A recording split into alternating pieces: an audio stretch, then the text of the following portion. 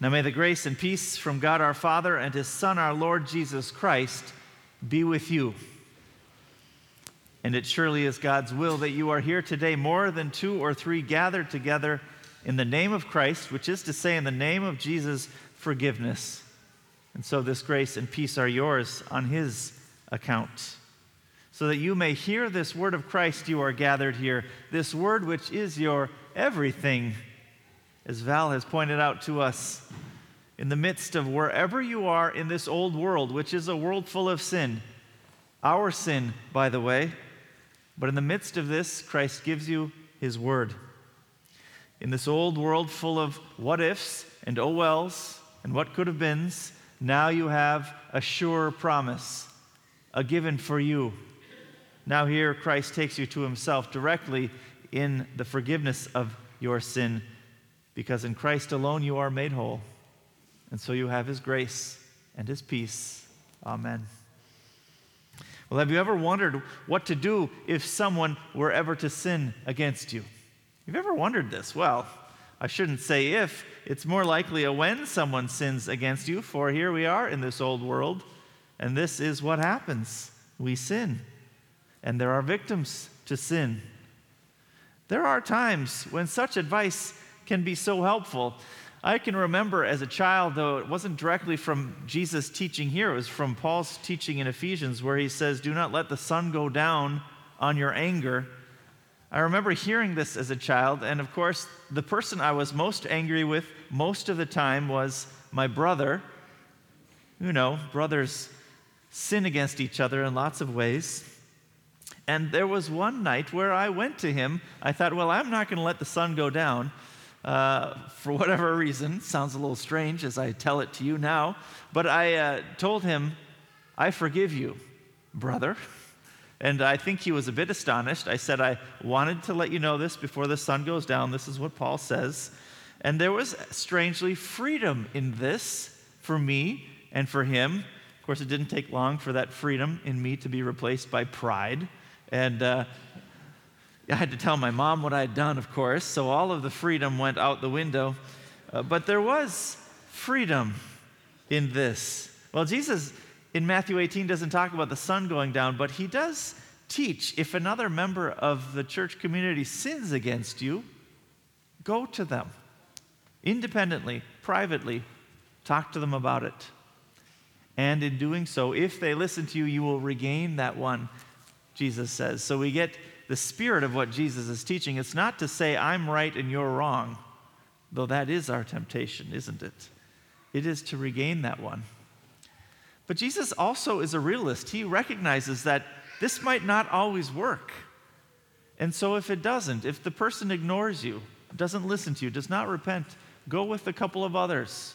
Do the same thing. And if the person ignores the 3 or 2 of you, then go to the church, Jesus says. And if finally the person does not repent who has sinned against you, well, then you treat them as a tax collector or a Gentile, Jesus says. And if you know anything about the Jewish community and Gentiles, well, they were like this. And tax collectors even more so. And so the temptation here is to think, well, then I'm done with this person. I don't have to talk to them again.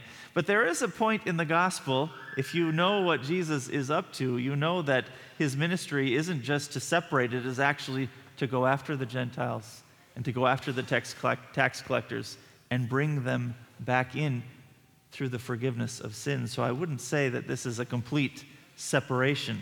But Jesus is giving this beautiful teaching so that there may be peace, so that there may be forgiveness preached. And there are a couple parts of this teaching that deserve a bit more attention. The first is that Jesus is not suggesting that when a sin is committed, it be ignored or brushed over in the name of grace or forgiveness. No, he's saying that in order for his forgiveness to be heard, the sin must be named.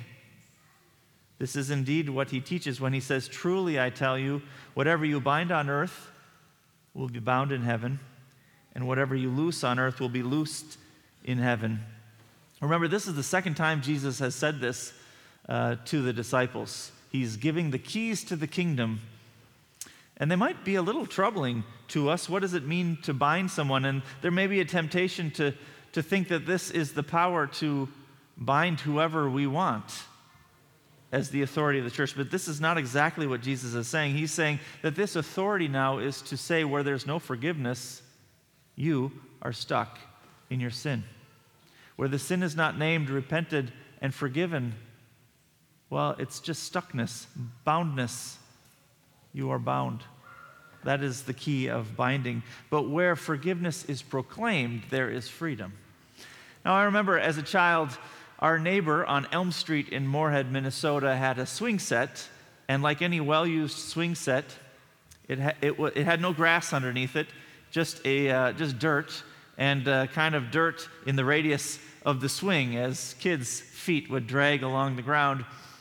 And this was fine when it was dry, but when it rained, this became a big mud puddle, which was actually even better for kids. And I remember as a child, I don't recall that anyone told me don't go into the mud puddle. And so my friend next door and I decided we would trudge through the mud puddle, and it was ooey gooey mud, and I got stuck. And I was young enough, small enough, that this was actually pretty scary, and I started to cry. I was stuck in the mud. I couldn't get out. Finally, someone came and helped me out. Some of the neighbor kids pulled me out of the mud, and there were my shoes stuck in the mud puddle. Well, this is the binding key. It is to say when you are stuck in the mud, you are stuck. When you are stuck in your sin, there is no freedom outside of Christ's forgiveness. This is the binding key. But the authority of the church, this is your authority now, is also to say, you are forgiven. It is to say, I forgive you your sins. And where there is forgiveness, well, then there is freedom. And this is Jesus' desire for this community and for the church and truly for the world. It is that Christ's forgiveness may be preached and heard. Now, we've heard a little bit about this already from the psalmist and from Ezekiel.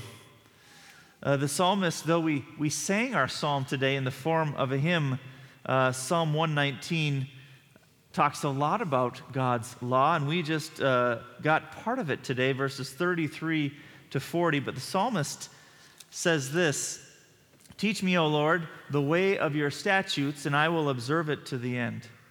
Give me understanding that I may keep your law and observe it with my whole heart. Lead me in the path of your commandments, for I delight in it. Turn my heart to your decrees and not to selfish gain. Turn my eyes from looking at vanities. Give me life in your ways."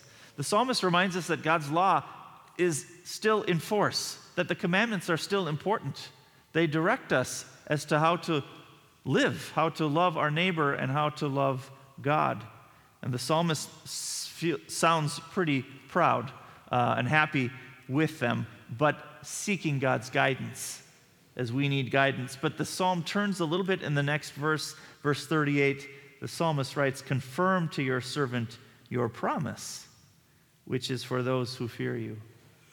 There is a promise now that comes to you apart from the law that you might have to hear Paul say it.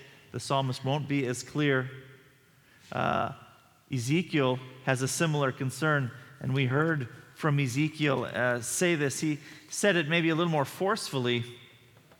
He said, "Our transgressions and our sins weigh upon us, and we waste away because of them. How can we live?" And God's word for Ezekiel to share with Israel and now for us shows that what God wants is not brushing the sins under the rug, but for them to be named and repented. So God tells Ezekiel, "Say to them, as I live, says the Lord, I have no pleasure in the death of the wicked, but that the wicked turn back from your evil ways. For why will you die, O house of Israel?"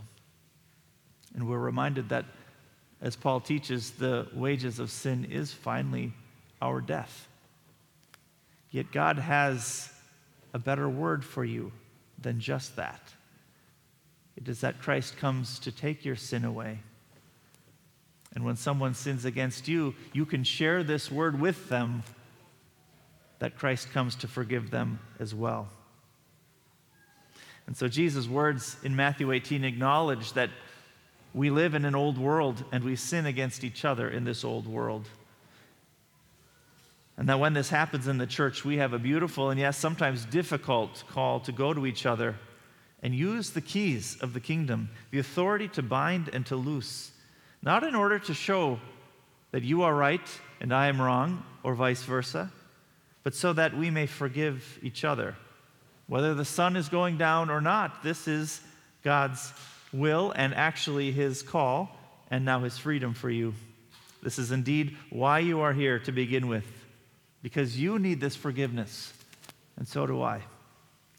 It is truly in the freedom of Christ's forgiveness that you can go and share this authority, the keys to bind and to loose. And so I share it with you now. This promise that you first received in your baptism, the promise that you will again receive in the Lord's Supper.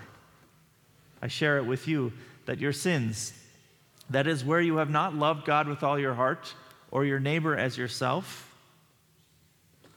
they are forgiven in Christ's name.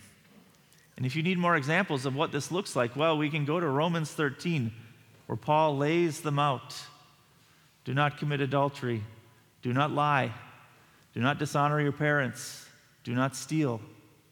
In any of these ways, do not covet.